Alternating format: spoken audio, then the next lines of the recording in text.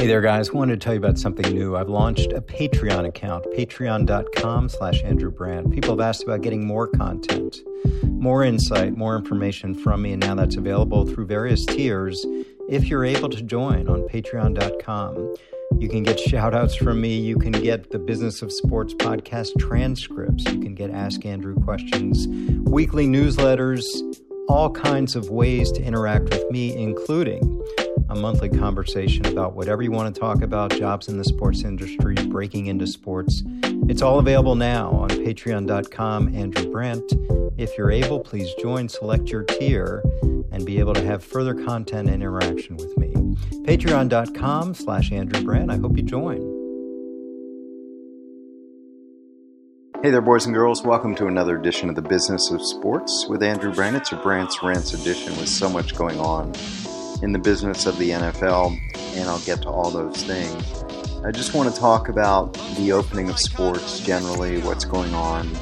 We can talk about primarily the NFL, but also I'll have a couple thoughts on college sports and the other sports.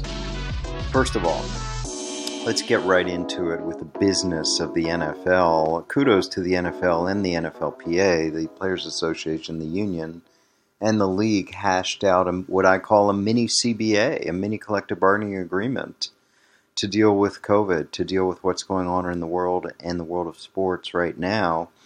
And it's operational and it's economic. It's changes to the CBA for 2020 and beyond based on what's ahead. So to review, as we know, 5 months ago, the NFL and NFLPA hashed out an 11-year collective bargaining agreement. As we know, I was critical of that from the players' side, thinking they didn't get enough for the precious inventory that they gave up of a 17th game. We'll never go back. We're always going to have 17 or more games now, and this was the CBA that did that got us over 16 in 2020. Anyway, having said that, it did pass, even though the executive committee was against it. It passed by the slimmest of margins. Player vote, about 1,020 players for it, about 1,000 or 970 players against it, whatever it was. And there we go.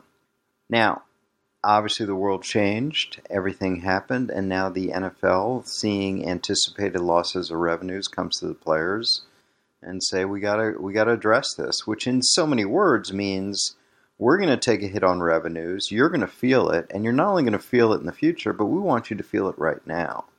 So let's take a look at what came out of this agreement. First, financially.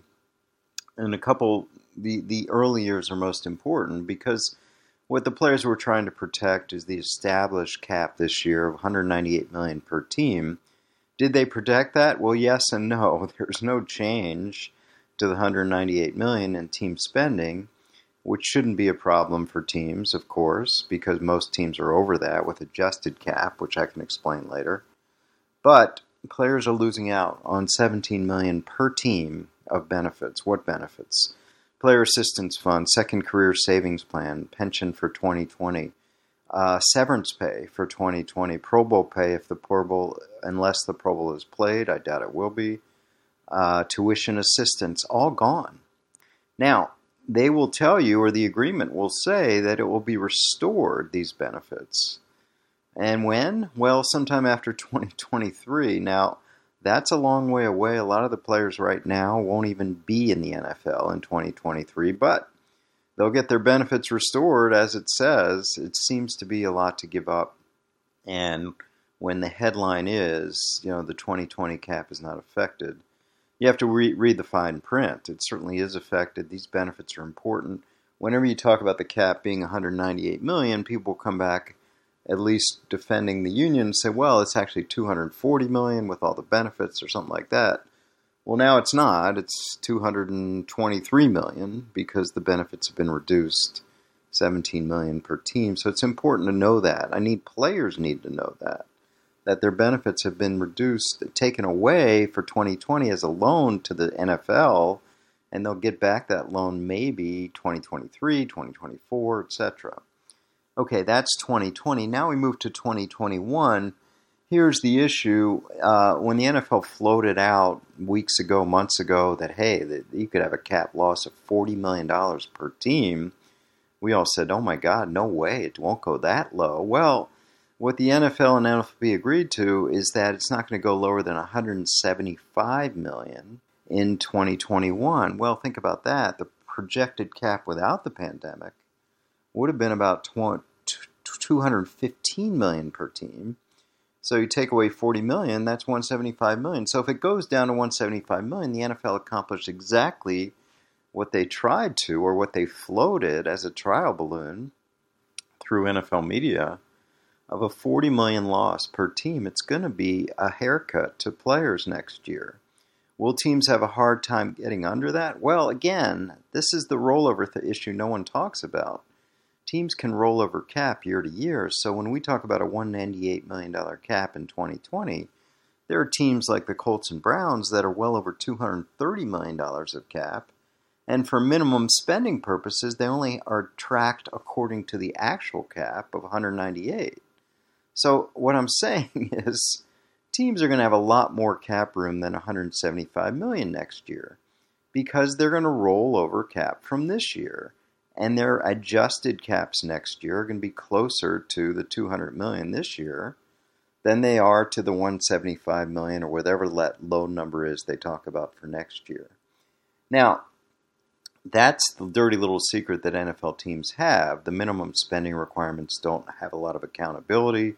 They can roll over cap. They're not judged on their adjusted cap. They're judged on the team cap. And they can be judged over 3 or 4 years instead of year to year. And it's only 89%. It's not 90-something percent. So this is a problem. And the players are going to feel it. You know, what are we going to see in this year? Well, I think we'll see the usual veterans being cut. That's always going to happen. But we'll also see some issues next year that are a little more difficult for veterans. And again, this two-tier league where you have the stars make a lot of money, and then 50 to 60, even 70% of your team on cheap, affordable, fixed value rookie contracts, which really balances out your cap and makes this agreement so team friendly. That's where we are on that.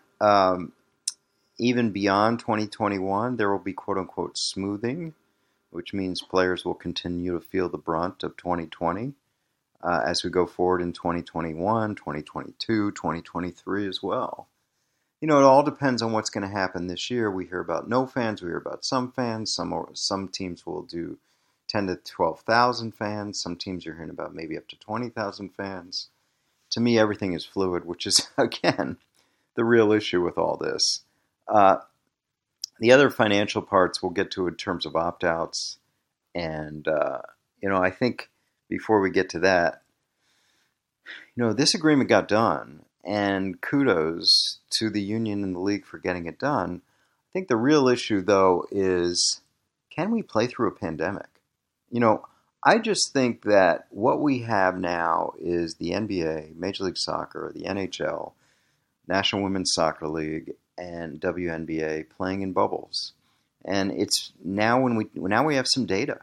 We're a few weeks into this. Now we have some data. And the data is bubbles work when players are sequestered, when they can't have outside contact. Infections are down, in most cases, down to 0. So we don't have problems. Can we do that in football? No. I mean, I guess you talk about the Saints putting players in a hotel. Yeah, I mean, there's some level of that. But what we have now is about 90 players on the COVID list through the first couple of weeks or week. We don't know if they're infected or they're around people who are infected. And then, of course, we have the opt-outs, which I'll talk about. But, some people suggest, now when they get to the teams, they'll be safer. We won't have as many infections. I find that hard to believe. I think that 90 infections pre-gathering shows you, that they're not going to gather and then never see the people they were seeing. So this is not a bubbled sport. So I'm trying not to be pessimistic, of course. I'm trying to be realistic. And this idea that, people like me that talk about the concerns of health and safety are against football, it's just a joke. People need to get over themselves suggesting that. But I just think we're in a pandemic and we've got to thread the needle to play through this. Again, we have multiple infections. before gathering. What is gathering? Gathering in practice, gathering in meetings, gathering in playing. And we still don't really know the answer to the question, what if an offensive lineman tests positive, either in practice and we're in game week? What do we do? Do we quarantine the whole offensive line? Do we quarantine the whole defensive line?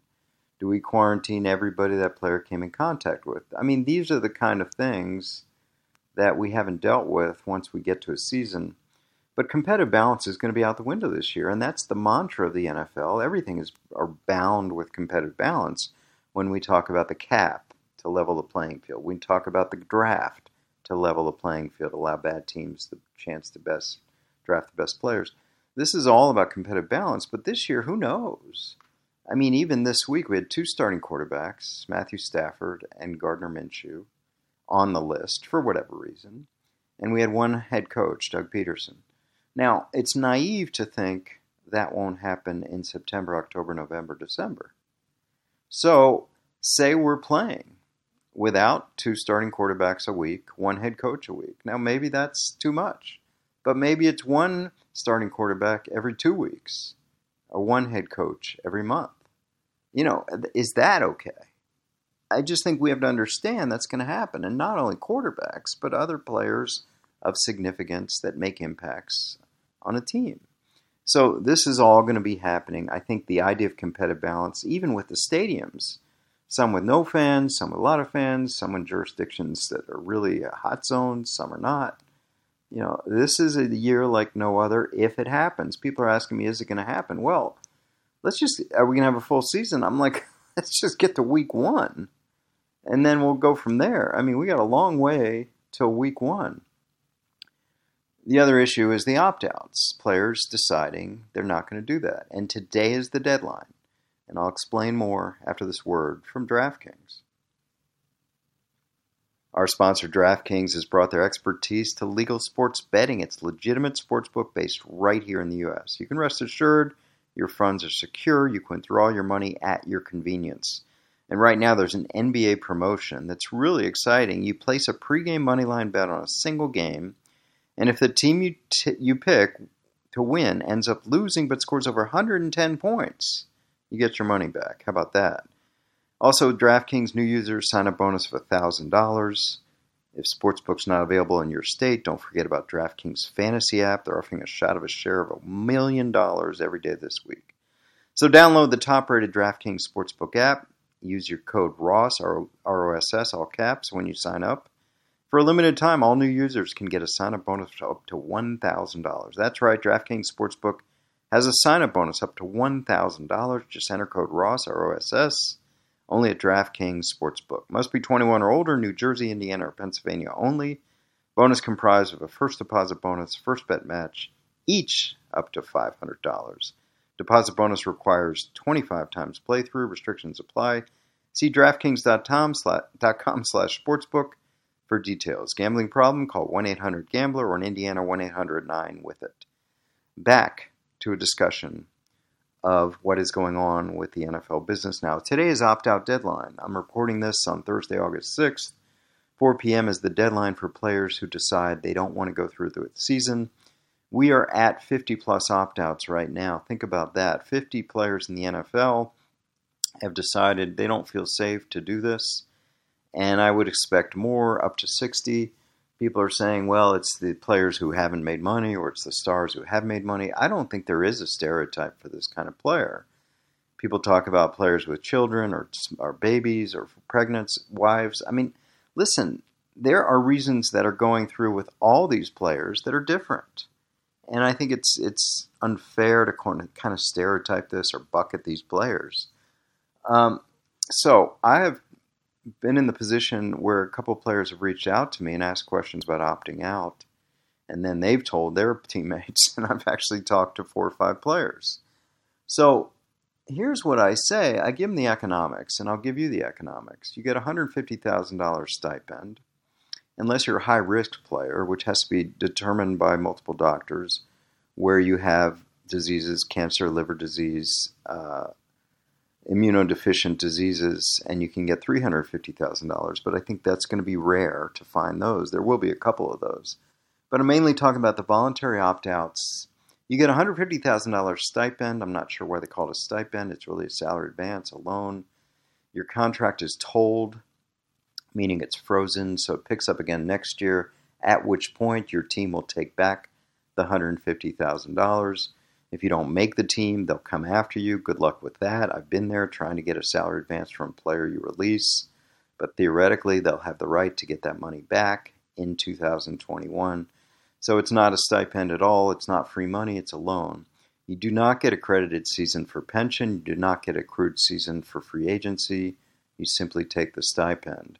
It is irrevocable after 4 o'clock today, and you can't opt out after today. But for what they say, limited circumstances which have to be dire, a death in the family, a family member with the disease who is hospitalized, those kind of things will allow an opt-out.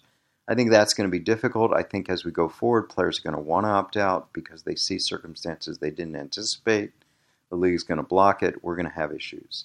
But having said that, we're going to see opt-outs. We've seen opt-outs. Players of all levels, players you never heard of, obviously, and players that are well-known like Dante Hightower, like Nate Solder, like C.J. Mosley, Devin Funchess. I mean, they're at this moment, Tre'Davious White at the Bills, and all-pro corner is thinking about it. So we'll see. But I just think this is something where clearly, when we talk about the agreement between the NFL and the NFLPA, the NFL didn't anticipate this number of opt-outs and basically renegotiated on the fly with the NFL, saying it's not going to be a week from the date that the agreement is signed, which was a couple days ago. It's going to be Thursday, August 6th, and the NFLPA agreed with that. I guess in exchange, everybody's subject to these protocols, not just players. And so the deadline was moved up, so there's less consideration to deliberation time. The NFL teams didn't want to worry about these players continuing to sort of check things out before they decide what to do. And it was imposed. So here we are. We're at the deadline. Again, I think there are legitimate reasons for players to be concerned. My big fear for the NFL is this, that we have players that do not recover well.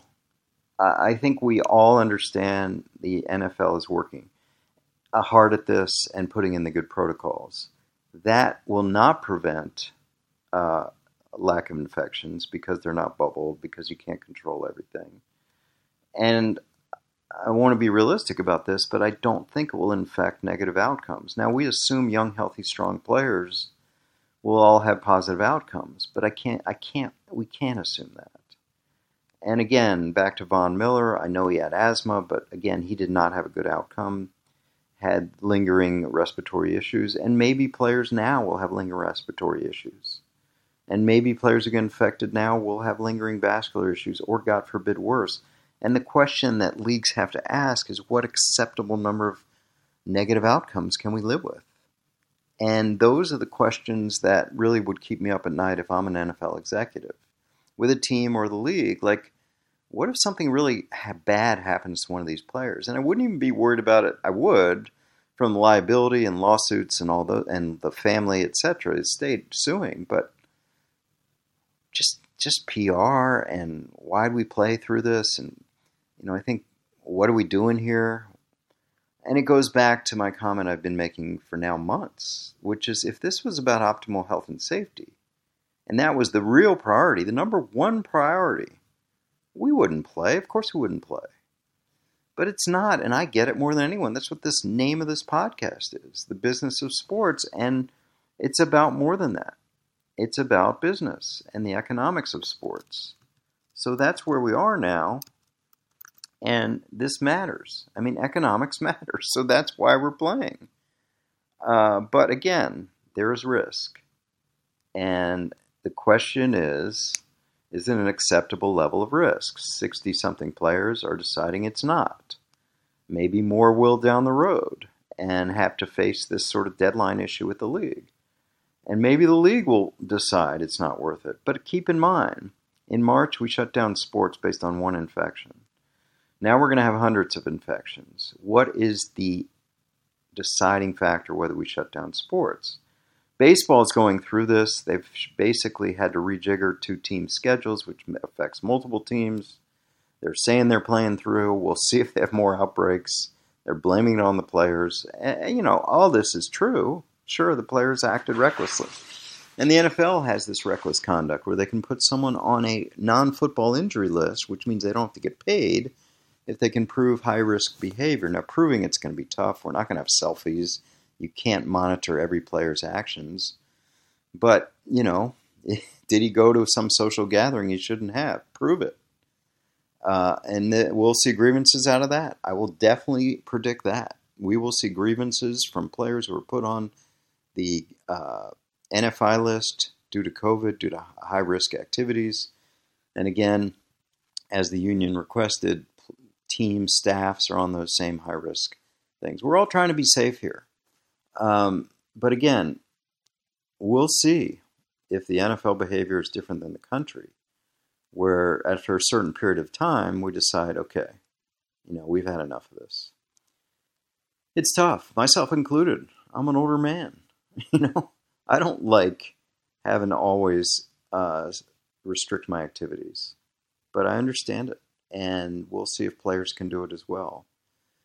And again, it's the length of time that is concerning. It's, I just came back from the Greenbrier Resort where they were bubbling the World Team Tennis. My son got an internship with them. It was great. But they were not totally bubbled. They can interact with guests like myself. 9 teams. They couldn't leave the resort. But it was 3 weeks. And Major League Soccer in Florida, that's almost over. Very short period of time. But now we're talking about NBA with months. We'll see how that reacts, how it goes. They haven't even reached the playoffs, which takes 2 months. And we'll see how it goes in the non-bubbled sports that are continuing for a long period of time, like baseball and, of course, the NFL. Okay, a final word on college. I think it's fascinating what's going on in college sports right now. We talk about player empowerment with the NFL and kneeling and all those kind of things. These college athletes have no representation union-wise, and they're stepping up. I see Caleb Farley, the top player from Virginia Tech, opting out, saying he doesn't feel safe. He'll train for the draft. Another player, Rashad Bateman, doing the same thing. We're going to see more of these. And so real player empowerment is coming out of college. I am doing a lot of work on name, image, likeness generally and with Villanova. And what we see with that is, player empowerment coming from litigation and legislation. Now the NCAA reacting. There are going to be state bills. Now there are going to be federal bills giving players the right to earn money off campus in third-party endorsements and camps and clinics and YouTubes and cameos and video opportunities. But now with the virus, you see player empowerment in bigger levels, the Pac-12 athletes getting together and really using the force of their power and their name and their talents to try to leverage change among the Pac-12. We'll see where that goes. I am conflicted here because I also wear the hat of a university in my full-time job at Villanova and working closely with athletics, and I understand the difficult role of economics from athletics. And I'm not talking about the Clemsons with water slides, and these massive facilities. But it is an arms race to get the best players. But those are the outliers, people. The fact we're seeing all these sports cut, people have this idea that college sports is this cash cow. And maybe at certain institutions, for certain isolated sports, yes. But these institutions have 20-something sports. And at best, 2 make money. So this is what people don't realize when they think about college sports. So I don't know what's going to happen.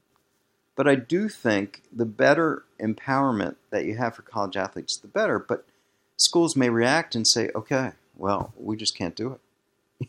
And then what? And then what? It's not like there are going to be union grievances.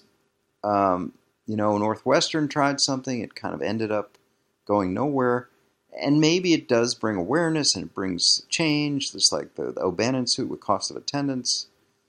But I guess what I'm saying is I'm conflicted because I am so impressed with these athletes in the Pac-12 and these players that have opted out, sort of flexing their leverage here. But I'm also understanding of intercollegiate athletics and finances. And, what athletic directors are now, back in the day, athletic directors were schedulers and managers and administrators and organizers and dealing with coaches in various sports. Now they're fundraisers. That's it. They're fundraisers. So what we're going to see is a real sea change. What shakes out of college sports with this virus?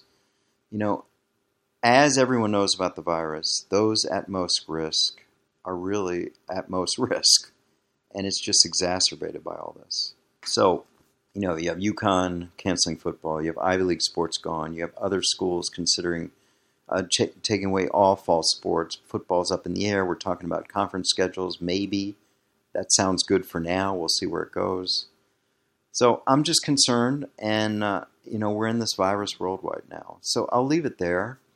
Again, my intention with trying to inform, educate, is not to be pessimistic. It's to be realistic. I hope we play through this pandemic. I really do. I understand reasons why people don't want to. But the idea that we should play through the pandemic because people are bored and need their sports, come on. The idea that we're playing through the pandemic because economics matters and we can't shut down these multi-billion-dollar industries, okay. That's realistic as well. I get it. But let's be honest. It's not about health and safety first. It's about economics. My final line again. The business of sports, it always wins. And that'll do it for the Business of Sports podcast for this week, the Brandt, Rants edition. Thanks to all of you who follow me on Twitter at Andrew Brandt. Thanks to my musical extraordinaire producer underscoring me, my son Sam. Thanks to my producer of this podcast, Russ Tucker Podcast, Brian Neal. Thanks for any comments on Apple Podcasts and rankings. Really appreciate those. And I'll be back next week with another edition of the Business of Sports with Andrew Brandt.